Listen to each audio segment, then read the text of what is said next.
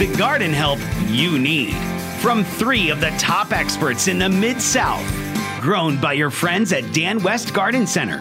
For details on how you can start home growing, visit danwestonline.com. Now, Mid-South Gardening on the Mighty 990 with your hosts, Veda Vance, Kenneth Mabry, and Jim Crowder. Mid-South Gardening on KWAM, Jim, the Mighty 990 and 107.9 FM. My name is Kenneth Mabry. I'll be your host this morning. I got my good friend over here, Mr. Jim Crowder. Howdy. Good morning, Mr. Jim. And our y'all. good friend and co-host of the show, Miss Veda Vance. She'll be here next weekend. Yes. You know, but we'll miss her this morning, though, Jim. Yeah. All right, now We'll party. Yeah. hey, when the cat's away, the mice will play, right? That's right. All right, how was your week? Anything new and exciting in the gardening community, or Not really. Yeah. No, You're still I've fighting been a little under the weather, so I've been mostly not doing anything. and what about your Facebook page? Oh, it's great. In fact, last night we had a landmark. We crossed 5,000 members. Unbelievable. And Yeah. hold on. And what's the name of this? It's Mid-South Gardening, gardening in USDA Zone 6, 7, and 8. And, we've added about 1,100 members in the last 28 days or Now, so. can this thing get too big, Jim? Well, it can. It's becoming and taking more and more of my time now. I'm less able to answer questions and more having to police it for people that are trying to advertise or this group I don't allow links to sites. If you have to look up something to tell somebody else how to do it, you're not an expert, and this group is really designed for experts, people who have done it, people who want to do it. And it's just basically a conversation, and that's what we're shooting for with this. So I spend a lot of time, taking things off and. Oh, so people do try to get in there and get on there. And they promote. think, and there are a lot of groups that love that for you to get on there, but you don't know how much of that stuff is true. Right, I got you. The vast majority of these articles that you read about how to grow plants are not written by gardeners; they're written by writers. So there may be a tidgeon of good stuff in there, but there's a lot of stuff that just doesn't apply to this area, this soil, and the real world. Okay, all right, yeah. but if people, I guess you can get on there and join as absolutely just get, and then you can post questions and post pictures and brag. Yep, that's what it's all about. And then if you got a question, if you're trying to ID a plant, we'll be happy to help you. Now, it's not the place to go. Can y'all seen any thrift anywhere? It's not a shopping service, okay? Pick up the phone and call. And Jan Farmer texted in. He said, Veda, you look a lot like Kenneth this morning. What a nasty thing to say. He said, did you have a bad night? Ha-ha. So people that are looking at Facebook, they're seeing Kenneth this morning. We have the not camera Veda, back. Jan. All right, Jim, we just went through a pretty tough winter. And we saw a lot of damage out there, okay? And most of it has proven to be more superficial than truly detrimental so far. The vast majority of it, with a couple of exceptions. Yeah, some fig trees were burnt down to the ground, of course, and it looks like they're coming back from the root system. The Indian hawthorns really took a beating. Yeah, some of those are just not worth trying to save, even if they're root alive. Right, and on most of the hawthorns, they're dead to the ground, if not completely dead. And I've seen some of them that have a little green coming out from the bottom. But let's say you go in there and you cut those things down to ground level. It's going to take forever for them to, to have what you had before. Right, and you can't just let them grow. What you have to do is trim them consistently to thicken them up, to get them to the height to you get want. that nice thick look that you had. It's not like it grows up and then fills out. It doesn't work that way. Yeah, exactly. But like I said, the good thing is whether it's ligustrums, azaleas, hollies to some extent, most of your broadleaf evergreens are the one that took the brunt because you had that foliage out there, this past winter. But like I said, I'm pleasantly surprised that most of this stuff is really coming back out. The new growth is looking good. Now, I was talking to people in the garden center, this whole week, and they're still asking about damage that they're seeing, of course, on the foliage and also on the, the plant or the shrub itself from this past winter. And some things are really slow in coming out, even though they're still green, like a lot of the gardenias, for example. You know, the tissue in the stems are still good and green, but they're still not seeing, you know, if any new growth, hardly any new growth. So we're just telling people to go out there, you know, if you know something's dead, cut it out. Go ahead and feed your plants, maybe, you know, more so now than ever, because they're going to need that extra energy to really replace all that foliage that they lost. Any other words of advice, Jim, on? Well, I think we're to the point where things like gardenias, ligustrums, I would go ahead and trim back to good green wood if you can. All right, but let me say this. I mean, I did have some people come in and say they've given it the old scratch test. They scratched the stems from top to bottom, and they're green all the way, you know, from top to bottom. But they're still not seeing hardly any foliage yet flush out on these things. It takes a little time for new buds to form, okay?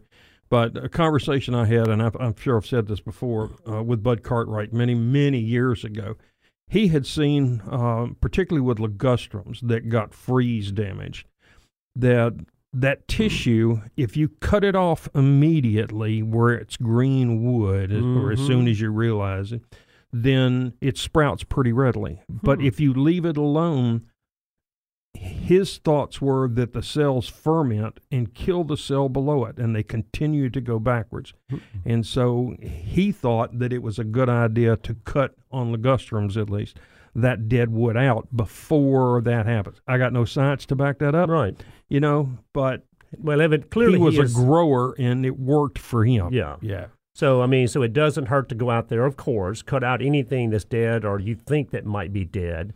Go ahead and feed these plants, whether it's an organic product or a synthetic product. I would feed it with a non-burning, slow-release type fertilizer. And then let's just wait and see what happens. Soil temperatures are going to get warmer. The temperatures are going to get warmer. And, you know, I've said it a million times. I'm just telling people, just be a little patient and let's see if these things come out. I said, sooner or later, we will know, right? Yep. So, you know, there could be, you know, some, and I say this, that there could be some shrubs out there that appear to be green in the tissue that might not ever come out, though. Yeah, and we still run the risk of some flushing and then folding. You know, that happens quite often. That there's still carbohydrate stored in the stem. They flush some growth, but the bark is damaged enough near the ground that it can't get that food back down to the root system, and they eventually go backwards. So, I mean, we're not out of the woods, and I don't feel real comfortable, you know, until about the 1st of July as far as seeing what damage may be out there. Wow. So they'll have those carbohydrates stored, of course, through the winter months. Right. Well, even while they're not growing, right, and they have enough carbohydrates in there to flush out. So you're thinking, okay, everything's coming around, I'm looking good here, and then they could collapse after that. Yeah. Well, okay, something to look forward to then. Isn't it, though?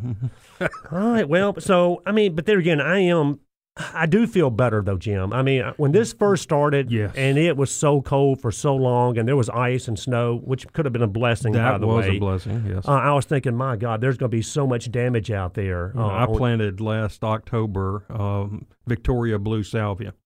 Came through perfectly. It's beautiful, almost to the point of blooming now, and it was snow-covered.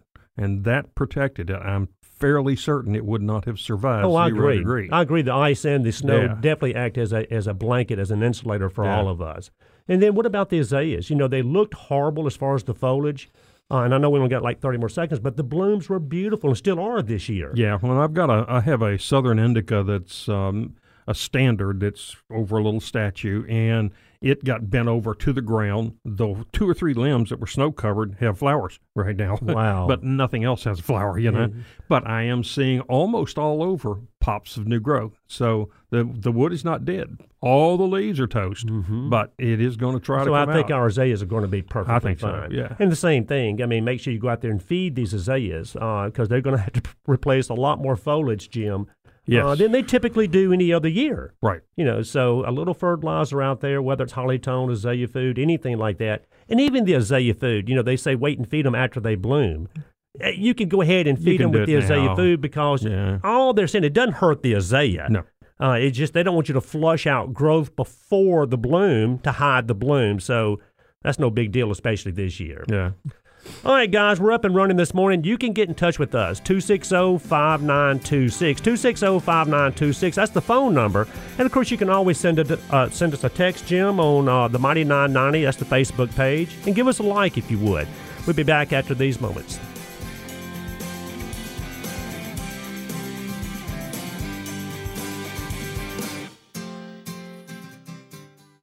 Now, back to Mid-South Gardening, grown by your friends at Dan West Garden Center.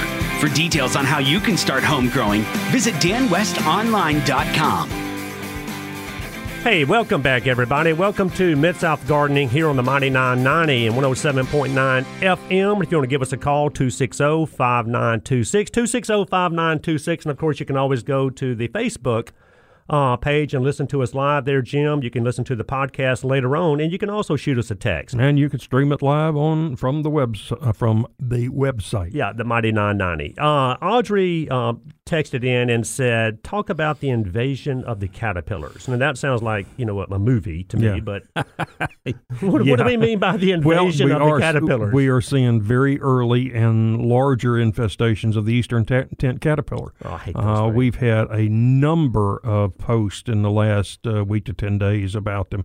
People wondering, a lot of people had never seen them before. Now, this is where you look up there and it looks like a huge spider web. No, that's a webworm. Okay. No, this is a tent caterpillar that tends to build in real tight in the arches in the crotch of a tree. Crotch of a tree, right? Or limb, right? And some of the people like from up north go, have you never seen these before? Because they're terrible up there. Yeah, and you see these like on cherries and those kind of things. Yeah, and this year we're seeing them very early. That is unbelievable that you're already seeing them. Yeah, so what do we do about them? Well, okay, here's the thing. If you've got one or two, don't worry about them. Blast them apart with a water hose and, let the birds eat them. They're not going to do significant damage to your tree. Yeah, but don't we normally see hundreds of these in a tree? There will be, probably 300 to 400 of the worms in a tent, okay? Yeah. But if you have lots of them, then you may want to spray. The safest thing to use is BT, okay? It's a bacteria, and you just spray that web and the area, the foliage around that. They'll come out, munch on it, and really in just 10 seconds or so, they stop feeding and drop to the ground. And BT is just a very benign, organic... It's a bacteria. Insecticide that's not going to hurt anything. Right. It only attacks caterpillars, only kills them, so it's not going to hurt your beneficials. It's not going to hurt anything else. And it's very, very good to use. Again, if it's one or two, I wouldn't worry about them. Okay, just blast them apart. Now, what about spinosad? I mean, spinosad's another good one. Okay, it's another good organic. Probably lasts a little longer for you. But again, it's also made from a bacteria, and it's an excellent. Both of them are really good to use. I wonder why, Jim, we're seeing them so early this year, though. I mean, it just seems like this is really early. And I'm curious about that myself. I don't really know why, particularly with the one really deep freeze that we had. I'm surprised. But anyway, regardless, they're here, which is, good for you that sells pesticides, but it's, everybody else is not happy about it. All right, so the invasion of the caterpillars or tent caterpillars that, like you said, Jim, if you only see a few of them, so what, right? Yeah. If you see quite a few of them, get out there and spray the BT or the spinosad. I mean, there are other insecticides that will work, but those two are absolutely very safe, the safest, right? And if they drip down on your head, it ain't a big deal, But what I see some of these people says, take a rag and put kerosene on it and torch them, and gee whiz, now, what about, it's not that serious. Yeah, what about the people that say, you have to get like a long pole and tear open, the tent? If you're spraying the foliage around it, there's no need in that, okay? Because they're going to come out and feed on it. And they're only in that tent for protection right. anyway, If you're spraying something like a contact killer, maybe malathion or something, right. Yeah, it'd be beneficial to get it on the worm, and probably tear it up. And if you can just tear it open, the birds will get a lot of them. But, it's just so much safer just to take a hose-end sprayer, and most of those will hit 20 feet or so, and just spray the area, 5-foot circle around them, and they're toast. And what if you had hundreds, Jim, on a tree? And typically we see that, and you don't do anything. Well, over a long haul, they can seriously damage. Most trees, if they're defoliated by an insect, will flush one time. Some twice, but most about one. And if that happens, you seriously decrease the amount of food that's available to that plant. So if you've got a tree that you're fond of and it's got hundreds, it's time to call in the big guns. Get a tree service that can get up into that tree and spray and take care of it. Yeah, and I've seen them where, you'll have now if it's a big tree, a mature tree, and you've got a few of the tents up there, that's to me is not that's on hickories and pecans in particular. And you'll see a lot of the end of the limbs that have, the leaves are completely gone. They're not going to strip every leaf off of these big trees. Right. So, and a lot of people, they're so high they can't get to them anyway. And that's where an arborist or someone would come into play. So smaller trees that you can spray, absolutely get out there and spray to knock them out. Huge trees, some of these hickories, pecans, and other trees that you see a few of the tents up there, you're saying not really a big deal because they can't do that much damage to the tree anyway. Right, and you'll see them, they'll come out of that tent and they'll usually line up on the trunk in these, 25 wide, 10-foot long bands, and they'll go up and they'll just work a limb and just strip it down, and then they'll go back down and they'll get back in the net. Well, and Audrey did text in and said she had hundreds. So it's time then probably. She's got the invasion. Yeah. Thank you, Audrey, for the text. I appreciate that, and hopefully that helped you out. Also, we had a text from Philip Thrasher. He said, is there a way to keep borers from killing squash plants? Some preventative method, ? I plant yellow squash, for example, and we grow well for a month or so, then they collapse on them, Jim. So we're talking about the old squash borer. Mm-hmm. And I would say, for Philip, that there is a bifenthrin granule that you can get that you can surely, work into the soil. In fact, I wouldn't plant squash unless I mix this in the soil around my squash plants. And it does a really good job in killing the squash borer that's in the ground. You know what I'm saying? So bifenthrin granules worked in around the squash plants or worked into the soil before you plant the squash plant.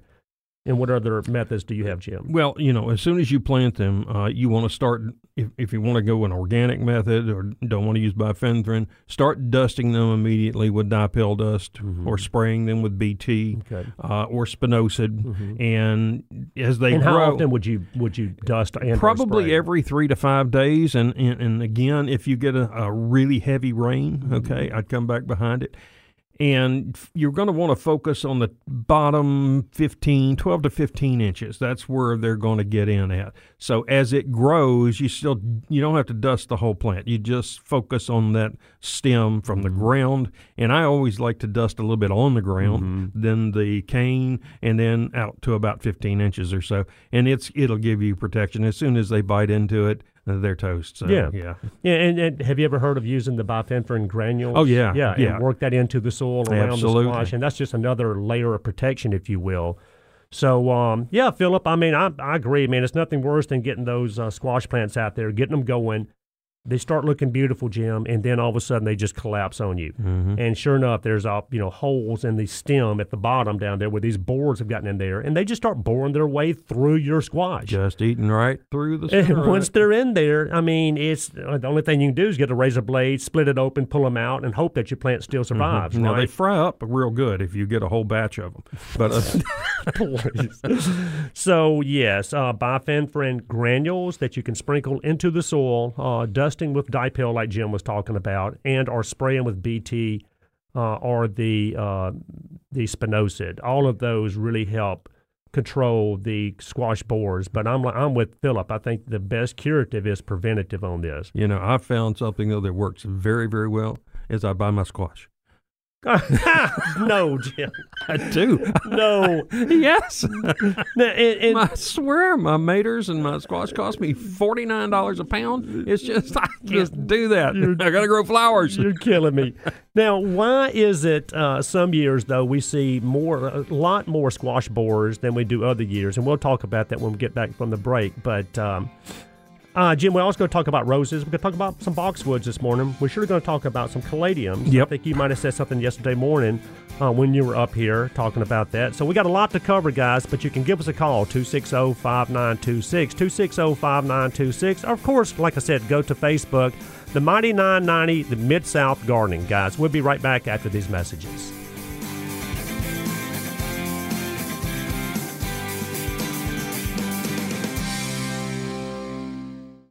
Now, back to Mid-South Gardening, grown by your friends at Dan West Garden Center. For details on how you can start home growing, visit danwestonline.com. Hey, welcome back, everybody. Jim, good morning to you, sir. Good morning, Mr. Kenneth. Just want to say good morning to you, Mr. Jim. Our good friend and co-host of the show, Miss Veda Vance, she'll be back here next weekend. We've got Miss Pam on the line, and we do have Sonia, and we have Audrey. We'll get to all three of y'all. But you want to give us a call, it's easy, guys, 260-5926, 260-5926. And, of course, you can go to the 9990 KWAM Facebook, Jim, and see us there and shoot us a text, whatever you want to do. All right, first, let's go to Miss Pam on line one. Pam, good morning to you. Oh, good morning. My question today is I've been seeing these beautiful plants around town that have purple blossoms on them, and they have long stems, they're about 30 inches high, but I don't know what they're called, and I'd love to buy some plants like that. So these are desirable plants in people's beds that have a purple bloom this early in the year, and you said they're about 30 inches tall. Right. Well, it would be great if you could send me a picture. That would make it a lot easier. But one thing to look for, right now, my hardy orchids, they're called Bletilla, Bletilla, are in full bloom. And they have narrow stems like that. They're 24 to 30 inches tall, just loaded with multiple purple flowers. And you typically buy those as a bulb, Jim? Yes, or a plant, Okay. perennial, yeah. And you don't see them everywhere. The plant sales like the Botanic Garden and Dixon, that sort of thing, are good places. And we've had them in the nursery business, from time to time. But they're absolutely beautiful, very easy, great shade plant. So look and see if it's a Bletilla. If you Or can, hardy orchid. Yeah, hardy orchid, and see if maybe that's what it is. Okay. All right. Yeah, because I'm not familiar with it, and, usually you see the same old stuff every year, and this is a different plant, and it is a gorgeous plant. Mm-hmm. Yeah, Pam, and blooming this early in the season, there's only so many things that would be doing that. Yeah, it's going to be 30 even inches my tall. snapdragons are not that tall, and that I planted last summer. Yeah. So that would be my guess. Yeah, It's take a hardy look orchid. at that, Pam. Take a look at the hardy orchid and see if that's it. And if that's not it, take a picture and if you get a chance, and just send it to us. Do you have anything like that at Dan West? I don't have any hardy orchids. I was a lady called the other day, and typically we've carried them as a bulb before. And I went back there and looked, and I didn't see any this year. Some years we have them, some years we don't. Now, that doesn't mean that we won't have any plants coming in later on. But no bulbs as we speak, Pam, and no plants as we speak. Okay. All right. Well, thank you so much. Appreciate the call, Pam. Have a great weekend, dear. Yeah, but availability's changed basically every week. And Yeah. in fact, we had somebody call Audrey here or send us a text wanting to know. She was in a nursery, and it seemed like prices had gone way up. And yes, they have. 2 reasons primarily. One, freight. Okay, there is a lack of trucks right now, and so freight has gone up considerably. The other thing 30, 40, 50% in some Yes. cases. The other thing is there's just very little availability, okay? We had a banner year last year, sold a lot more stuff than most nurseries do. They're struggling to catch up. This year's been another banner year. They're selling stuff even younger than it should be. And on top of that, a lot of what was grown on the Gulf Coast was zapped by that freeze also. So it's taking time to get it back looking good again. If you send brown plants into a nursery, they're not real happy about So that. the supply, Jim, is not It's just not there. not what it should be, and the demand is greater than the supply, of course. Right. Yeah, and it's unfortunate. And the freight. Yeah. All right, so Audrey, so overall, it seems like prices have gone up a little bit. Some have, and some haven't, but a lot of that is freight and of course, the cost of the material because of the supply. Jim, there's hardly any out there. Normally you'll see nurseries have clearance sales, or they'll run things on special that they've got excess inventory. There is no excess inventory. Yeah. And you know that firsthand also. And we also had a text, guys, from Sonia. She said, can you talk about taking care of lemon trees? She had one growing in a pot last year, Jim, and it had the black mold on the stems and the leaves. She had it in the garage all winter this year. Of course, we know we have to bring our citrus trees in the winter. They won't make it. She removed all the leaves that were left, but the stems still have the black on them. What should I do? Also, sometimes it doesn't produce lemons. So citrus trees are actually pretty easy to grow, okay? Yes. And there are things that can affect lemon trees, insects, disease, but also are there any, and we'll talk about that, but are there any, things that people can do to ensure that they get lemons? Yes, there are. All right, well, first, the black stuff on your stems, that's sooty mold, and it's growing on honeydew. And honeydew is the secretions on citrus, usually scale insects. Mm-hmm. And when they suck the sap out of the plant, it goes out the other end of the little bug and lands on the tree, and then sooty mold grows on that sweetened, sappy stuff. So if you see black sooty mold, kind of like we see on crepe myrtles, it's not the mold that's really the problem. It's and the mold symptom. is only there because of the insects. Right. So probably going to need to keep an all seasons oil spray on hand, okay? That's what they use in Florida on a lot of the citrus crops to just spray them down with oil, and it smothers the insect and keeps them from giving you And that could be grief. neem oil, all seasons oil, any kind of oil spray. Yes, Gotcha. right. And just you can buy it in a ready to use. You can just spray it down, or you can mix it yourself, which is more economical. But be prepared to, on a good day, take it outside and just drown it. Soak the whole plant so it's down to dripping. Okay, and it's safe for you. It's not, you don't have to worry about anything with it. And let's smother any scale that may get on there. Okay. Citrus like three things: lots of sun, lots of water, lots of fertilizer. Okay. But be careful with what you use for fertilizer. Okay. No Miracle-Gro. Don't be doing that. Okay. That is. Now, why do you say that, Jim? You get a lot of soluble salts with it because it's an cheaply made fertilizer. Okay. All right. You use a quality fertilizer. Osmocote's good. Any of the Fox Farm products.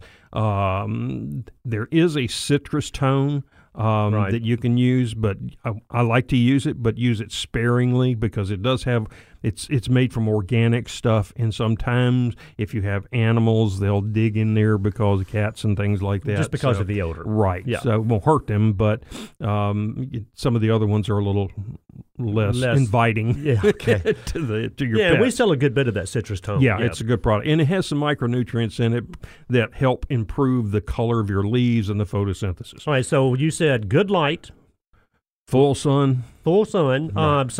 And they don't mind the water, but you better have good drainage. Right. Okay, and then fertilize them. Right. Now, getting them to bloom. If you get them in the sunlight, they'll bloom.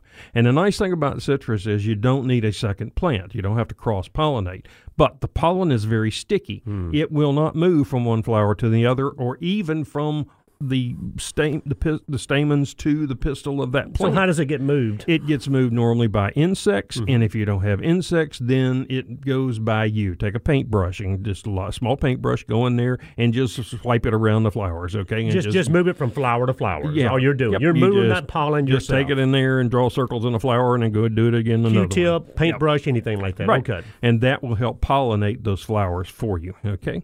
And that's pretty much it. Now, they do, like I said, they like lots of fertilizer. So fertilize them March through September every month, okay? Whether it's a liquid or whether it's granulated. Whatever it is, because even if it's just now breaking down and feeding the plant, you want to put some that's going to be breaking down 30 to 45 days from now. Got so it. you have that continuous feed the whole time. Gotcha. All right? And then what about, so you get rid of the scale or the aphids that could be on the lemon tree with an oil-based spray. And there are other ones, but that's probably one of the better ones to use.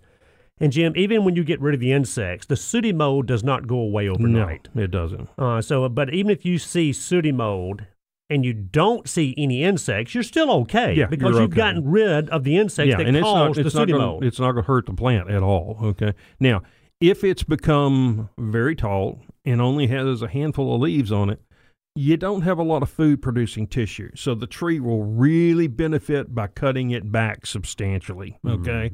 You know, if you've got one that's 4 feet tall and got 6 leaves on it, take 8 to 10 inches off of it. Gotcha. Just trim it so that it will flush new growth thicker, and it will be healthier quicker. And I know we got about 30 seconds before we have to go to a break. Now, what about the pot size, Jim? Well, I found that they really can go very long periods of times in a relatively small pot. Being fairly pot right, bound. particularly like Meyer lemon, which is a natural dwarf. Even in the ground, it only gets about 8 feet tall or so. So, a little more root bound, the better fruit production you'll likely get. So that's my point. So you don't want to have a 4-foot Meyer lemon in a 20-inch pot. No. All right, Sonia. Well, hopefully that'll help you out. Get rid of the insects. Eventually, you'll get rid of the sooty mold. Do the fertilizing like Jim was talking about. Water as needed, as long as you've got good drainage. Hope that'll help you out. Anyway, guys, we're up and running. You can give us a call, 260-5926, 260-5926. We'll be back after these messages.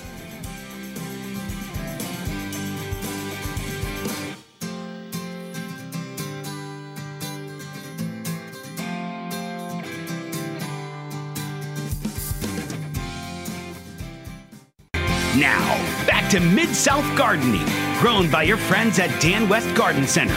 For details on how you can start home growing, visit danwestonline.com. And welcome back, everybody. Welcome back to Mid-South Gardening here on the Mighty 990 and 107.9 FM. If you want to give us a call, 260-5926, 260-5926. And, of course, go to Facebook Live, the Mighty 990. Jim, I know we had Jerry that sent us a text. Audrey said, you were talking about the purple blooming things a while ago, foxglove, ? Well, and that's a possibility, but she said she's seeing them all over town. Yeah. Not that many people grow foxgloves. I have just a couple. Yeah. And mine are not near in bloom. They got buds, but they're 5 or 6 weeks away from I blooming. don't think that is what it is, don't Audrey. think so. And I mean, it's too early for Angelonia to be that tall. I thought about Angelonia, but I'm with you. I mean, they're just now putting Angelonia in the ground, if they've even done it yet. Right. Yeah. Also, we had Jerry, and we also had Rebecca. She said, "Good morning, guys, from Bahia, Mississippi. I hope y'all can hold it together without Miss Veda." Well, this is great because we have to spend less time reeling her in. So, and I'm sure Veda's throwing something at the radio right now. Jim, Mary texted in and said, when is it best to plant caladium bulbs? And that's actually a great question. Yeah, and that's what we talked about, touched on it yesterday morning on Tim Van Horn's show. Caladiums are very tropical. I mean, we're talking zone 10, 11, 12. Yeah. Okay. They won't winter even hardly much north of Miami. The ground has to be very warm before you put them in. And typically we say around May 1st, you need 60-degree temperatures or so. Yeah, this we put a little sign on our bulbs, and we say, do not plant caladium bulbs until nighttime temperatures are 60 degrees or above on a consistent basis. Right. You know? And that's just, you need to do that because they just won't tolerate it. So, yeah, you're still a couple of weeks away. And if we continue to have these 40-degree nights and 60-degree days, it may well be another 2 weeks, mid-May before it's really safe to put that bulb in the ground and not stress it. Yeah, and it doesn't do you any good to do it early. No. Because they're not going to do anything. They're not going to germinate when the soil temperatures are as cool as they are now. If anything, they could even start to rot a little bit on you. Yeah. Now, one of the things about caladiums is, first of all, buy the biggest bulb that you can possibly find. Right. Okay. You're going to get the most plant out of it. But, if you buy a bulb and it's got 1 or 2 eyes in the top of it, that's what you're going to get. 1 or 2 sprouts that come up, and you're going to get multiple leaves from it. Right. But you can significantly increase your foliage by just taking your fingernail and popping those eyes out. Just take them and hold on just a minute. Yep. Just knock them out, okay, so that they won't grow. Then plant that bulb upside down, and what you'll get is 6 to 7 plant bulblets that will form around the outside, and you'll get a huge amount of foliage out of it. Oh, that's an April Fool's joke. That is serious. That's in the florist industry. That's how you take a pot and make it full of caladiums with just 1 bulb. Wow. So, Jim, you're saying get the bulb, and let's say you got 2 or 3 eyes coming up out of that bulb, just little bitty, indentions coming up. You're saying just pop them out. And then don't plant the bulb sideways, but plant it upside Plant it down. upside down. That will force it to kick out side production. Now, if you planted it upright, you'd still get more foliage, but you won't get near as many as if you planted it upside down. Unbelievable. Right. And so it sets them back about 2 weeks. Okay. So they'll be a little longer coming up, but you'll be so pleased with the amount of foliage. That is amazing. I've never heard that before in my life. Unbelievable. In fact, I bought caladiums for the Botanic Garden when I was there, and I bought them DI'd already. They would do that in machines, so we didn't have to do it, and that's the way we would get more foliage out of them. And that's what you want. Of course, you want the foliage out there. And then the other thing about caladiums, you'll see them, and sometimes you'll see what looks like a little rocket shooting up through there, tightly wrapped thing, and that's a flower bud. And everybody goes, "Oh, I didn't know they bloom." Yeah. You don't want them to bloom, okay? As soon as you see one of those, pinch those out. The little seed head thing coming up. When it starts to open, it shifts all of its focus from foliage production to seed production, and your plant just stops growing. So you get a little pair of snips and just cut those out of there, Yep, Jim. I reach down there with a thumb, just plop them out, you know? That is pretty amazing what you told me about the eyes, though. I've never, ever heard that before. So, and you know, because typically when you buy a bulb, you know, the last thing you want to do... I taught him everything he knows. I just didn't teach him everything I know. Yeah. Big difference. But you've always heard that if you plant a bulb upside down, a lot of times, you know, it just won't do anything. That's right. But in this case, with caladiums, that's one of them that you can do that too. You know, and the better your soil is, loosen your soil. If it's a lot of clay, put lots of organic compost in there, okay? And you don't have to plant them deep, just down 1.5 inches or so. And you will be so happy with the results, and you'll think, God, that Kenneth knows a lot of stuff. Yeah, thank you, Mr. Jim. And also, if you've never seen a caladium bulb before, it can be, unless you know what to look for, I mean, it can be a little challenging on seeing what side is up and what side is down. So a lot of people will plant caladium bulbs sideways or upside down just because they don't know, Jim, what side is up. But you're saying really no big deal when it comes to those caladiums. Yep. All right, good to know. We did have Jerry that texted in and says, what happened to the mimosas and the candlestick trees? ? And I'm assuming Jerry's talking about when he says what happened to them is, you know, you can't just walk through any garden center or nursery and find these mimosas for sale. You know, way back when, Jim, you know, there were mimosas. You could find some that you could buy, and even now you still can. But it's just not one of those trees that I don't want to say they're not as desirable. I'll say it. Well, they're just not. I'll say it. They're not as desirable as some of the other trees that are out there. Typically, we call them a trash tree. Okay, they're short-lived. They're beautiful in somebody else's yard, but you're going to have caterpillars on them. They're really high maintenance. But they're beautiful when they bloom. Yeah, and there's just no demand for them, so the growers don't grow them. Now, with candlestick trees, they're grown from seed, and they're very slow to germinate. And typically, we don't see them available on the retail market until mid-May or so. Yeah. So I have two. I was telling Kenneth that I saved through the winter. You drug them inside, put them in the... good friend gave me two that were like 4 feet tall, straggly, had just a handful of leaves on them, and she didn't want them, so I took them home. And I nursed them through the winter, and about, 4 days ago or so, I whacked them off about 12 inches tall. So they're going to come on quick. So that's good. All right, Jerry, I hope that helps you out. Now, the last time and we only got like 1 minute left, the last time I planted a mimosa tree, my wife wanted one because she loved the way they bloomed. And I had a friend that actually had some land that had a pond, and I knew there were quite a few mimosa trees just growing around that area, Jim. I actually went out and just dug one up, threw it in the back of a truck, took it home. I think I leaned it against the fence for a day before I even planted the thing, you know, put it in the ground, and I mean, it's beautiful. You can't kill the thing, I promise you.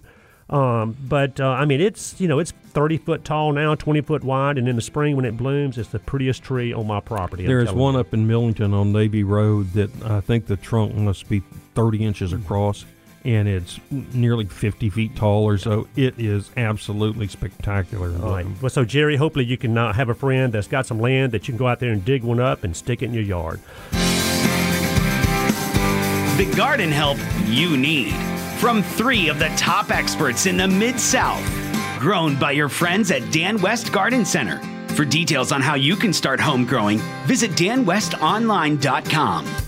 Now, Mid-South Gardening on the Mighty 990 with your hosts, Veda Vance, Kenneth Mabry, and Jim Crowder. Hey, welcome back, everyone. Good morning to you, and welcome to Mid-South Gardening on the Mighty 990. If you want to give us a call this morning, 260-5926, 260-5926, and of course you can go to Facebook Live and see us there, Mr. Jim, and send us a text if you want to. Can see you there. Well, we're going to turn that camera around the second hour. Yeah, get you on there, Jim. Appreciate the people that called in this morning. Surely appreciate the text. And Jerry had texted in, Jim, and he said what happened to the mimosas and the candlestick trees. Like I said, mimosas are just kind of hard to find in nurseries now. Candlestick trees, you said typically, mid-May, you can start finding some of those. But for people that don't know what a candlestick tree is, what are they talking about? Well, it's a strikingly yellow bloom that comes up from it. It's later on. Yes, usually starts blooming midsummer or so, but it's really an unusual thing, and it's you don't see them very often because there's just not many of them around. And how tall do yours get, Jim? 6 feet. Yeah. They'll get much bigger, but otherwise, but they are not frost hardy at all. So you have to replant them every year. And then we had Rebecca Maddox. She texted in, and Jim said she had an azalea by her front door, like we all do, of course, or had at one time. And just had a lot of grasses and weeds around this azalea, growing up even through the azalea. And, she said she got, just tired of it. I'm going to dig the whole thing up. She dug it up and threw it back there in the compost pile. Looked out there the other day and the thing's blooming. I mean, no plant wants to die before it's time. How does that happen? So she could go out there and dig it out of the the compost pile and replant it and have a perfectly good azalea with the weed in the center. And also, yeah, exactly. Audrey Fielding texted in and wanted to know about the aquatic plants like the lilies, Jim, like the what am I trying? Water lily. Yeah, water lilies. Typically, when you get them, they're in a 4 to 6 inch square pot or so, and that's not enough soil mass for it'll live, but it's not enough soil mass for it to excel and produce lots of flowers. So you just plop them out of that little 4-inch pot. Yeah. Put them into a larger container. And you said you like to use just a 10-inch hanging basket. 10-inch hanging basket. Take the hanger works off pretty and you well. got the basket. Yeah, no, actually sometimes I leave the hanger on and just put it below the surface, bend it down so you can't see it, in case I need to take it out and clean the pond or anything. Is there that. any particular soil that you use for these aquatic plants? Well, mud works quite well in your yard, and then usually I'll put a little soil perfector on top to keep any fish, if you have mosquito fish or goldfish, from stirring up the mud. So, and then I like to put something on top of the soil, like some soil perfector, pea gravel, something just to hold it in place. Were you not paying attention? Yeah, I was looking at Mr. Morgan right here. God dang it, Jim. All right, guys, let's go to Mr. Morgan on line 1. Mr. Morgan, good morning to you, sir. Good morning. I have a problem at my church.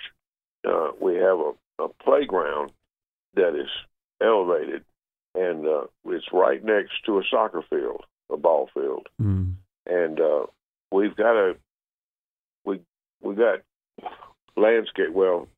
railroad ties that in the embankment, and they're deteriorating. They're eroding.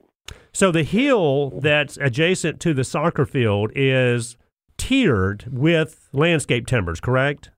Well, railroad ties. Or railroad ties, gotcha, yes. It's been there like 30 years, and it's starting to erode.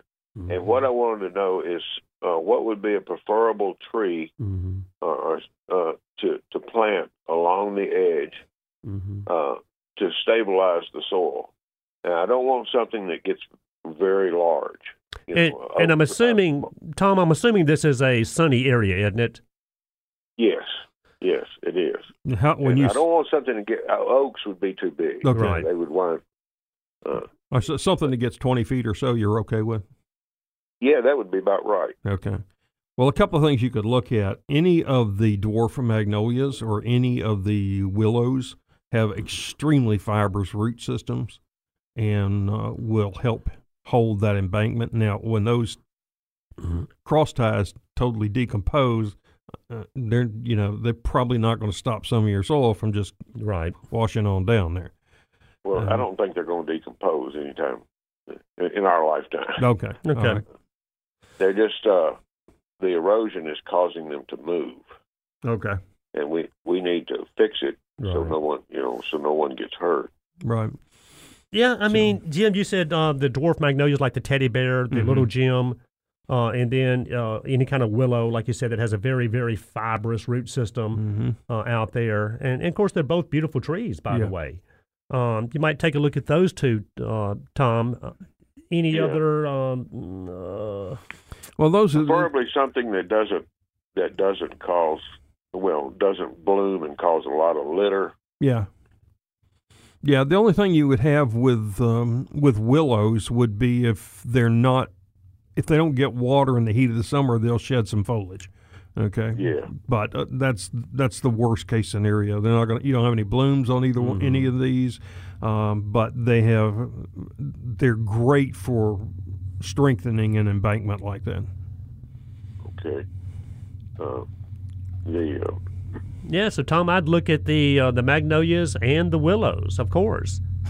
Yes, and one thing is I don't want it to make a screen that you can't see through because people sit on the playground to watch the ball game. Then willows would be your choice. Yeah, because they're not going to grow as close to the ground as some of the magnolias. You plant them side by side, they'll still be able to see through them. Yeah. How close together should they be planted? Well, it depends on the variety of willow. If you get something that's going to get 20 feet wide, then you need to space them out ultimately at 15 to 20 feet. Now, you're going to have some space between them until they fill out. But if you fill them in really close, you're going to end up having to remove some, and it's best to plan ahead. It really is. Yeah. Oh, yes. I totally agree. All right. I've done all that before. All right, gentlemen. Thank you very much for calling us, Tom. morning. Appreciate it, buddy, and have a great weekend. And I know we got Gloria. We'll get to Gloria here in just a second, but if you want to give us a call, 260-5926, 260-5926. And, Jim, cypress trees. I've had people call in and ask about cypress, which are absolutely, to me, beautiful trees. Okay? Great trees. And typically you see cypress in lowland areas where there's a good bit of water, sometimes even growing out of the water. But what about people that want to plant a cypress in their yard, but they're but they're concerned about the knees potentially coming up? Well, and you can have some knees on them, even in the driest conditions. You'll have some. So but typically when you plant a cypress in a wet area, it sends up the knees because of oxygen, right? That's right. And if you plant a cypress technically in a very dry area, you're saying you still can get some knees, but it's not going to be like it is if it was a very wet area. Right. And it's, if they're an issue, just take a chainsaw and shear them off. I mean, you're only affecting one root usually, and it's going to be fine. So, but yeah, they're great trees. When they shed, there's nothing to rake. They'll tolerate very wet locations. They'll tolerate very dry locations. And I think they're very attractive trees. Good fall color. Great plant. All right. So, but now, would you say this, that if you do plant a cypress somewhere on your landscape, you still want to put it somewhere where you know that you can get a few knees that come up, as long as you're shaving them, like you said, with a chainsaw at ground level, you're still fine. Yeah. So keep that in mind, guys. We had Carrie Kroom said the cameras are working, Jim, so we got to get this thing turned to where it's pointed towards you. Good morning, Carrie. And Susan texted in and said, "Where's Veda?" ? So what did you do to Veda this morning? She's going to be a little while getting the ropes loose, but she had to go into work this morning for something. So, so hopefully we'll see Miss Veda she'll be back weekend. Said, we do miss Miss Veda. We got about 1 minute left. Is that right? And we got about a minute. 260-5926, 260-5926. And, of course, we've got Gloria, who's got the community news. We'll get Gloria when we come back from the break. But also, Jim, sometimes this morning I want to talk about boxwood maintenance. We'll get into that. Not a whole lot going on with it, but boxwood maintenance for sure. And then also touch on some roses. whether it's the knockouts, the climbers, and everything in between, because a lot of people are planting roses, of course, this time of year. Mm-hmm. All right, guys. And then if you want to give us a call, 260-5926, 260-5926, guys. You've been listening to Mid-South Gardening with KWAM, the Mighty 990.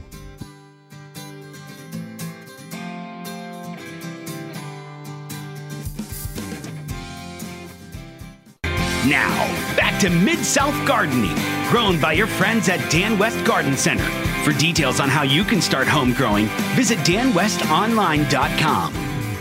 Hey, welcome back, everybody. You're listening to Mid-South Gardening on KWAM and the Mighty 990. If you want to give us a call, 260-5926, 260-5926. And, of course, you can go to Facebook Live, the Facebook page, the Mighty 990. And we do have Gloria on line 2, who's probably got some community news for us. Gloria, good morning to you. Good morning, Kenneth and Jim. How are you? We're great, Gloria. It's always well. good to hear you and hear that a lot of the sales have been really going on, of course, and everything's been pretty good so far with the sales. Yes, it has. I went yesterday. Dixon, I mean, they had everybody well spaced, and it was very, very good. It really was. But they were out of a lot of the plants because of the preview party. Yes. So Yeah, I had a 1:30 appointment Thursday to be out there and still fighting a kidney stone. I couldn't go. Yeah. Oh, I'm so sorry. So anyway. Oh, he's going to be fine, Lord. Yeah, I just spend the money somewhere else. But their plant list is online, and that will help you a lot to write down, what you're looking for, and just ask them if they have it, Right. rather than you go around searching and searching and searching. Just ask them if they have it. Save you a few steps, right? Mm-hmm. Yeah. Yeah, save you a few steps. Yes, ma'am. And Litterman, the thing with their plant sale, and of course you have to have reservations for all the plant sales, for your appointment time. And for Dixon, you go to www.org, and for Litterman, you go to you can just call them at 636-2211 for your reservation. But theirs is usually, Litterman's is usually around in the circle.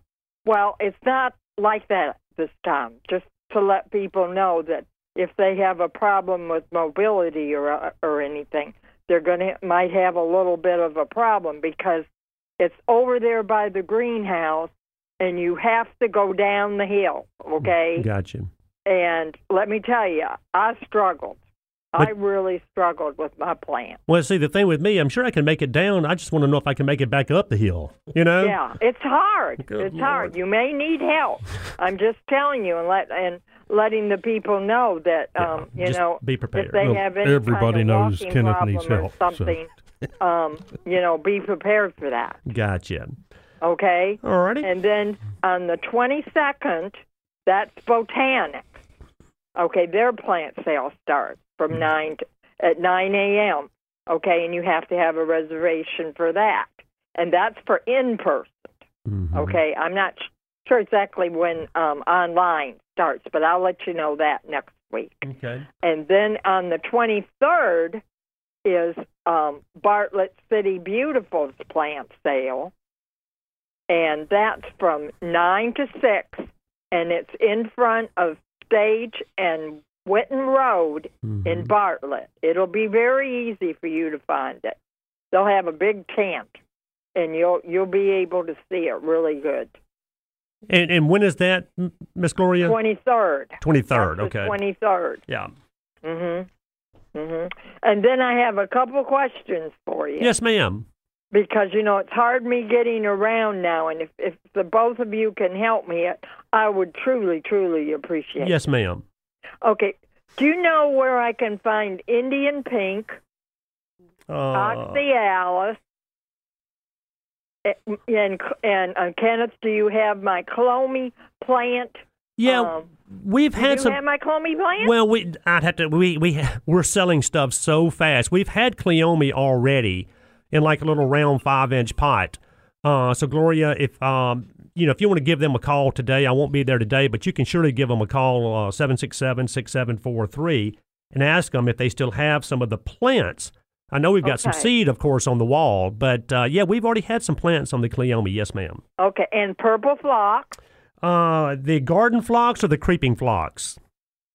Either one. We had creeping phlox, and I believe that we're out of it, and we got some more garden phlox in yesterday. But same thing, Gloria. We're selling stuff so fast, you just have to give them a call just to make sure that they have it in stock. Okay. And then the clematis that starts with a J that has the big purple flowers. Yeah, the Jackmanii. Yeah. How do you say that? Jackmanii is the correct way. Okay, I knew Jim would know. Yeah. Do you have it? Do you have that, or know where I can get it? Same thing, Gloria. We probably have 40 or 50 clematis back on the shelf. Different they got colors. A bunch out at the Highway 64 store. Yeah. Oh, you do? Yes, ma'am. I was out there this week and I saw a bunch at Highway 64. Okay. Yeah. Highway 64. Yeah, I'd just give them a call, Miss Gloria. I just don't want to tell you that I've got something, and you make the trip out there, and we happen not to have it when you're out there. So just give them a call for sure. Yeah, but I just can't find the Indian pink and the oxyalis at all. Jim, the Indian pinks, I hadn't seen any. Spigillium. Yeah, I hadn't seen any so far this year. We typically carry them every year. Yeah, normally you'll see them. I would think Melodia that you get some from probably will have them at some point.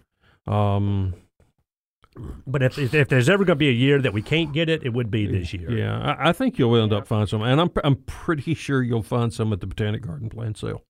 Okay. Yeah. And for the person that was interested in the candlestick plant, Jason should have those at UT Jackson, and I have two of them. Yeah. And I bring them inside my kitchen every year, and so far they made it. That's what Jim said. He drug his into the carport, and they're just fine. I mean, Jason is amazed. He'll say are your candlesticks still alive? and then Jack wouldn't remember, and he took it outside, and it died in like 2 hours because it was too cold. Well, I could have killed him. It's always something. And if it wasn't that, Miss Gloria, it surely would be something else. You know that.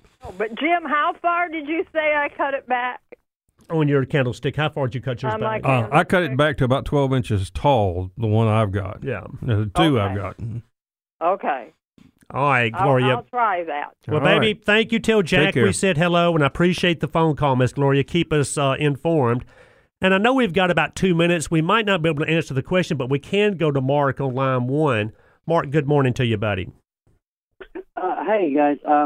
Got a tree planting question for you. We just put down a pecan tree in my front yard and some stump ground and grind and everything. Mm-hmm. And we'd like to eventually, put another tree, a smaller one eventually. But the question is, could we eventually put something in the same spot? And if so, how long would we need to wait before we could do it?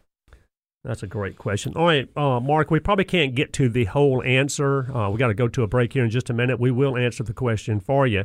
So, Jim, they had a big pecan tree cut down, like a lot of people do eventually. Some of these bigger trees just have to come down.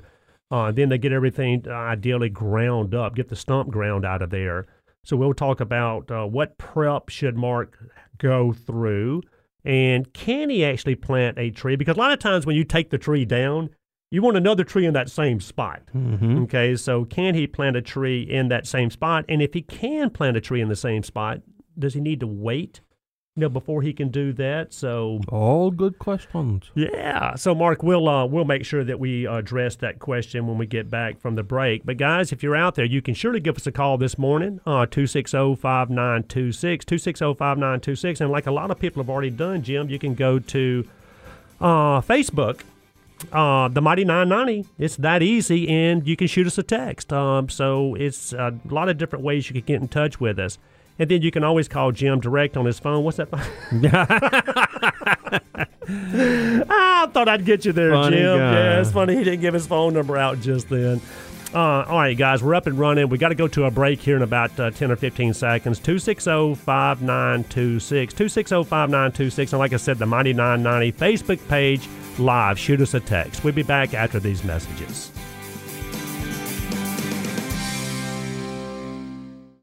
Now, back to Mid-South Gardening, grown by your friends at Dan West Garden Center. For details on how you can start home growing, visit danwestonline.com. And welcome back. This is Mid-South Gardening, listening to KWAM 107.9, AM 990. Yes, it is. If you want to give us a call, 260-5926. Jim, we had a call before we had to go to the break. Mark was talking about he had a tree cut down, a big pecan tree cut down, and he had the everything ground up, of course, and he wants to put a tree either in that same area or the same spot. Suggestions other than, of course, you want to get out there and try to remove as much of that wood product as you can. You know, all the shavings and the ground up sawdust and so forth. Try to get all that out of there as just best you can. You can throw it in a compost pile, use it for compost later on, but you don't want to go out there and put a tree in all that wood material, if you will. I would also go out there and add some compost, to that area where that big pecan tree was. You can fill it back in with some garden soil, or you can get some bulk soil. I'd add some compost to that, work it in really good, and then you're ready to come back and plant a tree. But, Jim, what do you think about planting in the same spot, though? I would not recommend that, okay? What's going to happen is the roots that are from that tree are still there. You got the stump out, but the roots are still there. And they're going to be decomposing over the next 20 years or so. So they're going to be you're going to get some sinking. You're going to get roots following, though, from the new tree, following alongside those, and they're going to decompose, and you're going to end up with some space in there. Gotcha. Okay? That's where varmints tend to live. I think it's you should move 3 to 5 feet away from that tree and where it was and plant there. Yeah. You're going to be planting into garden soil, not into the fresh stuff that you put into that hole. Right. So it's going to be healthier for your tree just to move a little bit over and plant it there. Yeah. Now, in the area where he had the pecan tree cut down, I mean, you do want to come back in there, get all that stuff out if you can. You can, yeah. And come back in and kind of level the area off. You can use some of the soil that you take when you plant the new tree, right. Over there. And then, a lot of times people would just come back and put some sod or some grass seed back over that area, Mark. And then, like you said, scoot over a little bit, Jim, before you plant your new tree. Because a lot of times trees are planted strategically where they need to be or where people want them to be. But like you said, if you plant it in that same spot, you could have issues with the ground kind of giving away and the tree sinking on you, if you will. Yeah. The roots are still out there, like you said, and they're going to decompose. And you're saying, Jim, if you planted a new tree, would the new tree roots, try to take that same route as the old roots? They will take there? the path of least resistance. Right. So they will run alongside other roots because it's easier for them to do that. Gotcha. I moved into the house I'm in nearly 20 years ago, and there was a huge tree in the backyard that they had taken down. And to this day, 20 years later, suddenly we'll get a sinkhole pop open where a huge root. In fact, I had one in the garden right off the deck there, and I could turn the shovel up, put the handle in, and push the shovel all the way to the ground. Pretty amazing. Yeah, and it took several hundred pounds of pea gravel to fill that back up. Yeah. So. All right, Mark. Well, hopefully that'll help you out, buddy. And if you have any further questions about that, surely give us a call. And I know we got Barbara on when we get to Barbara in just a second. Jim, boxwoods. Boxwoods are evergreens, of course. And, we did see some damage, and I saw a good bit of bronzing on boxwoods after this winter. Back in the day, it seems like there were the American boxwood, and some people would try to even grow some of the miniature English boxwoods, a lot of times to no avail, right?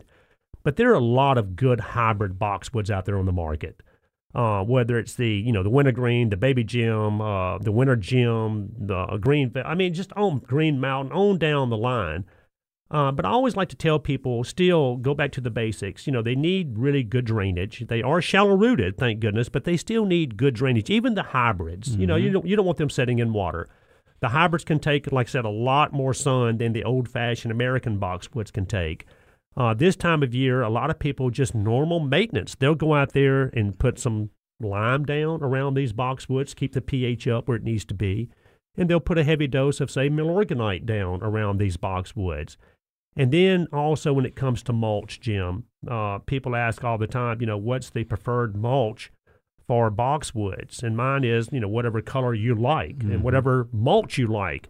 The biggest thing is just make sure you don't put a heavy layer of mulch down around these boxwoods, kind of like Japanese maples. They're very shallow rooted, and they don't like that root system just covered with 4 or 5 inches of mulch. Yeah, and you want to make sure, too, that mulch doesn't, particularly in the growing season, does not touch the trunk of that boxwood. Okay. You don't want your bark on anything to stay wet. I mean, Right. And in fact, I was amazed. I went down Farm Road the other day, and all the maples that they planted along Farm Road I've seen there, them, sure. they got those volcanoes on them. Now, these, this is a park. This is people that should know better. Yep. And those trees are going to end up going backwards. And it's sad because that bark on there is going to keep that everything wet there between the crown of that tree up to the top of that mulch. It's bad news. So, a mulch is fine around the boxwoods. Just keep it off the stems and don't have it in the crotch of the boxwoods either. You can get close, just get close as you want to. Just don't let it touch it. So hopefully those are just a few things, guys, that we can do to boxwoods to keep them as healthy as we possibly can. And I would check that pH just periodically to make sure it's where it is. Let me say one thing here. Now, when you say check the pH, because you don't want to add lime every year, Jim. You don't want to get it too high. Right. But you also may be getting it too low. So you want to... And you want that pH between 6.2 and 6.6, something like that? Yeah, even, most of them will tolerate up 7, just be happy as they can be. Yeah. I did want to say one thing here.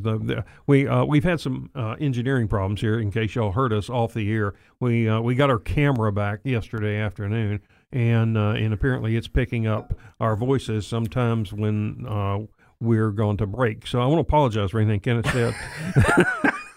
Nothing like being thrown under the bus, Jim. We do have Barbara waiting. Let's go to Barbara. Barbara, good morning to you. You're gardening in the Mid-South. Good morning to y'all. Yes, ma'am. And first, I've got a comment. Could the, what did y'all call it? Anyway, some kind of an orchid. Could that be a Chinese ground orchid? Yeah, that's it. The Chinese ground orchid is a Blatilla striata, and there are a number of really cool cultivars. But it's a spectacular purple flower. Yeah. I know a friend gave me one, and I've got it in the ground. Yeah. And it's going to bloom. But anyway, back to irises. When should I be fertilizing them? Yeah, we're talking about like the old-fashioned bearded iris or like a Siberian or... Well, all of them. And that's another question. I've got about 5 different types of irises, and I don't know, but the tall bearded and the Japanese Insata iris. Mm-hmm. Where can I find out what these other ones are? Well, if you want to go to our Facebook group, post pictures, we can do that. Now, if they don't have flowers on them, it becomes a little more difficult. And the name of the Facebook group is? Mid-South Gardening. Oh, I know all about it. Okay. If I'm not up, I'm taping it. All right. Okay, good. So, but anyway, if you go to the Facebook group and post pictures of it, we can identify them for you. And as far as feeding them, Barbara, if you're using something like bulb tone, you can go out there today and feed them. Yeah, plant tone, anything like that, it really doesn't matter. I've got bearded irises in full bloom right now, so they're early plants. Mm-hmm. I do too. Yeah. Okay. And do you know anybody in our area that carries Japanese Insata irises? Well, we typically do get in some every year, some Japanese iris and some Siberians and maybe some Germans and, of course, even some bearded iris. So, but this year's been so crazy, though, Barbara, as far as trying to get product in. We're getting a lot of stuff in. We're getting trucks in almost every other day, and we're selling a ton of stuff. Oh, yeah. But you would just have to give us a call, 767-6743. That's the one on Poplar, the Dan West on Poplar. You just give them a call. They'll run out there and take a quick peek and see if we got any in stock. Okay, because I was in y'all's nursery yesterday, but the man said y'all didn't have it. Okay, well, there you go. And I know we did get a perennial truck in yesterday afternoon, but even with that, we're ordering a lot of stuff and getting some of what we order, Okay. Okay. And these lawn people that do your lawn, how many times a year should that be being done? Well, most of the lawn services have about a 7-service thing per year. Because they're feeding, typically every month to 6 weeks. They're putting pre-emergence down. They're putting lime down. And they're coming out there controlling the weeds as needed. But most of them, Barbara, it's going to be 6 or 7 applications per year. Okay, because I was thinking years ago when I first started, it was about 4. Now I'm paying 7. Right. Now, do we need all 7? That's up for debate. But I'm telling you, I don't know of any of them that only have a 4-application service anymore. Okay. Well, like I say, this was many years ago. Yes, ma'am. Yes, okay. ma'am. Well, I thank y'all. Thanks. Hey, thanks for Thanks, tuning in. Barbara. Appreciate it, babe. Have a great weekend. Yeah, Jim. Some of the lawn care services, some of them have more applications than others. That's a whole other story. But hopefully, the ones that that you get, you'll fall in love with. I don't know if that ever happens. All right, guys, we got to go to a break. Give us a call when we come back, 260-5926. We got about 15 more minutes, and we're going to talk about some roses, Mr. Jim. We'll be back after these messages.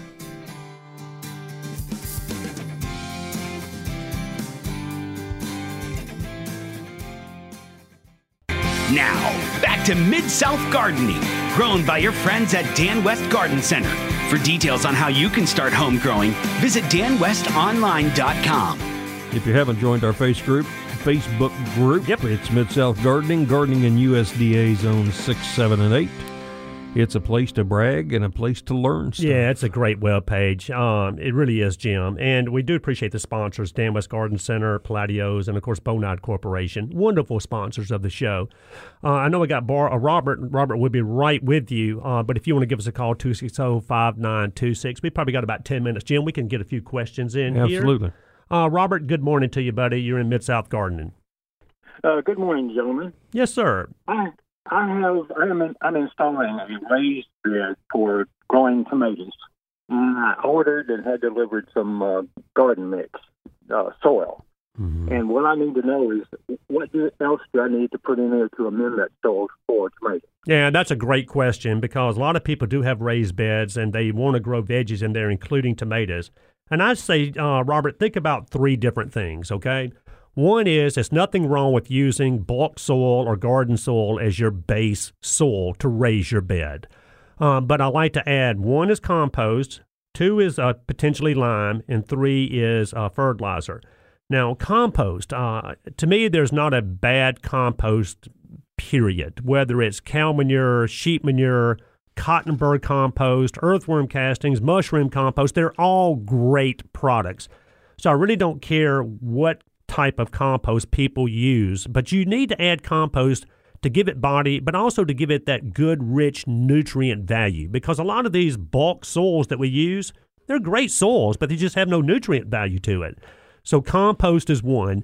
Secondly, especially when I'm growing tomatoes, and you can always have a pH test run on the soil, but I like to do a little lime in my raised bed, especially where I'm planting my tomatoes every year, just to keep that pH up.